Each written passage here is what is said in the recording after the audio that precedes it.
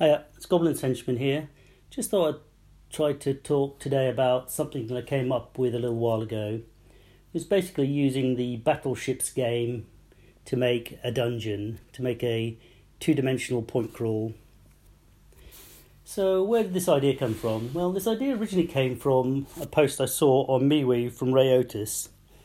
He was basically trying to plot out all the outcomes from one of those choose your own adventure books, which for your UK listener is a bit like fighting fantasy books, but I don't think they use dice. Anyway, so Ray had sort of plotted these things out using Excel, and then it really reminded me of something I tried to do back when I was about 15, which was to draw out the full possibilities from the fighting fantasy book Caverns of the Snow Queen. But when I saw Ray doing this, I realised that you could make a two-dimensional grid in Excel, 400 rows by 400 columns. The reason it's 400 is because there's 400 events in a fighting fantasy book, 400 different outcomes. You start on one, and normally you finish at 400 is the winning condition. Anyway, so if you lay it out in a grid like that, you can put an X in the position where two rooms intersect.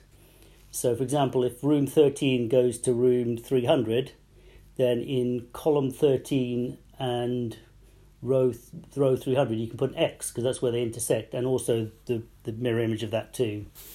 And that way, by doing this, you can plot out the whole interconnectivity, which would probably make trying to draw it out far simpler. And somewhere on my, did I post on MeWe? I don't think I put it on my blog. There's an image where I actually did plot out the whole of the Caverns of the Snow Queen when I was about 15, and it's quite a complicated diagram. So this would be a nice simple way of doing it. And then that led to the further thought of actually, instead of plotting out a fighting fantasy book, could you use this same methodology to make a dungeon? And that made me think immediately, or fairly immediately, of the Battleships game, because the Battleships game has two grids on it, 10 by 10. And so in theory, both those 10 by 10 grids could represent 10 rooms. So 10 rooms on one level and 10 rooms on the other level. So if you imagine you put the grids side by side, a left-hand grid and a right-hand grid, you could, in theory, do the same thing, where instead of putting X's next to interconnected rooms, you could put pegs. Now, one of the things to bear in mind, of course, is that obviously room 1 doesn't connect to room 1 and room 2 doesn't really connect to room 2, so you can sort of put a red peg in each one of those squares to symbolise that it's actually a disallowed direction, because it doesn't really make sense to have it going back on itself. So on my blog and also on DriveThruRPG, I think I've got the blog talks about this, but DriveThruRPG has a PDF that you download that you can see how this system works. So I'm going to try and describe how this two-dimensional point crawl works. See how well I do, I suppose. So I think the first thing I suggested is that you put all the battleships on the map. So you imagine you've got your left grid and your right grid, and you put your battleships on, just like you were playing normal battleships. And they're principally there to act as a wildcard element. So the idea is that they block off various things that you might intuitively do. You might have a kind of set pattern of like putting down pegs. So if you put your battleships on, that disallows some interconnectivity. And then the next thing you do is you put red pegs along the diagonals just to symbolise that those are not allowed.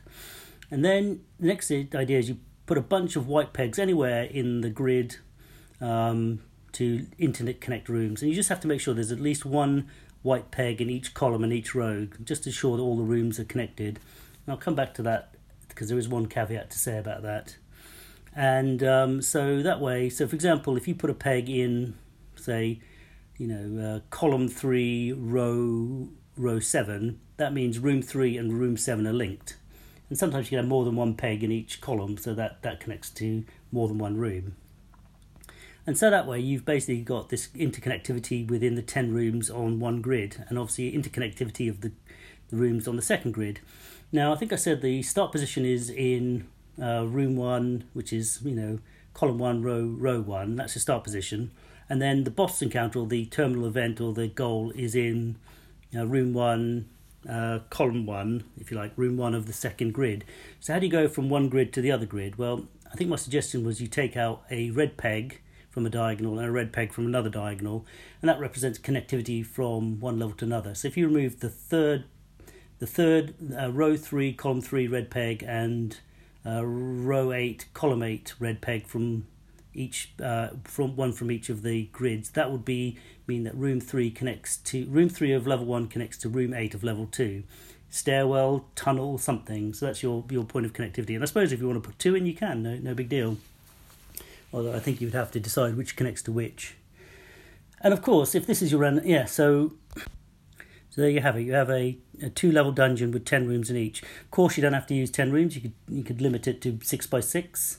The only thing that came up through discussion with Ray Otis is sometimes you can have 2 rooms that just point at each other. They've got one exit, and that exit leads to each other, so that's a little bubble, not connected. So you just have to look out for that eventuality to make sure that there's no rooms that are just sort of joined to themselves. So I mean that's fairly easy to do, but there you go. So if you're interested, and so the ways I thought you could use this, there was the first way was I thought it would be quite good for solo gaming, because the map is highly conceptualized in the sense that you have interconnectivity of points. So it's a bit like a point crawl, so everything else between is not really that important. These are the key events. So you could use this in, say, a solo adventurer. So in a solo adventure, this has the advantage that actually you can't really picture the map just by looking at it. So you can sort of explore it in a kind of non-intuitive way. You just know when you enter one room, it has how many exits, and so on.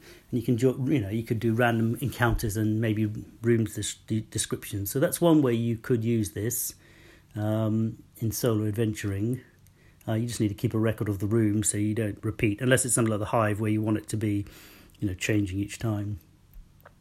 And the other thing is, and I might be talking out of my hat here, is it did occur to me this might be useful for, say, the visually impaired, because it's a bit like Braille. You can just feel down row 3 and you'll be able to know where it connects. It connects to room 7 and room 8. So this sort of map doesn't rely on actual looking at a map. You could actually deduce it, tactilely, if that's a word. So that's probably the other way you might be able to go. So if any of that interests you, it's a pay what you want / free download from Drive-Thru.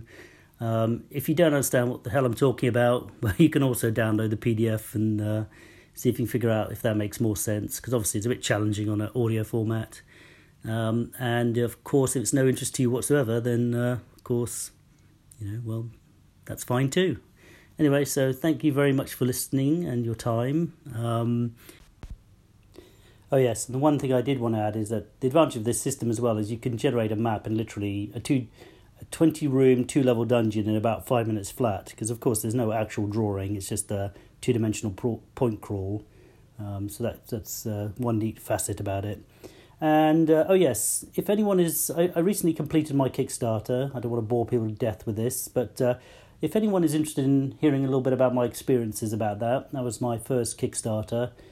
Things I expect, things that happened that I didn't expect, or that kind of thing.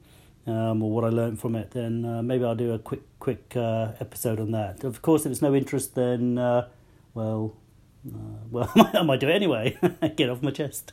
But okay, thanks very much for listening. Cheerio, bye.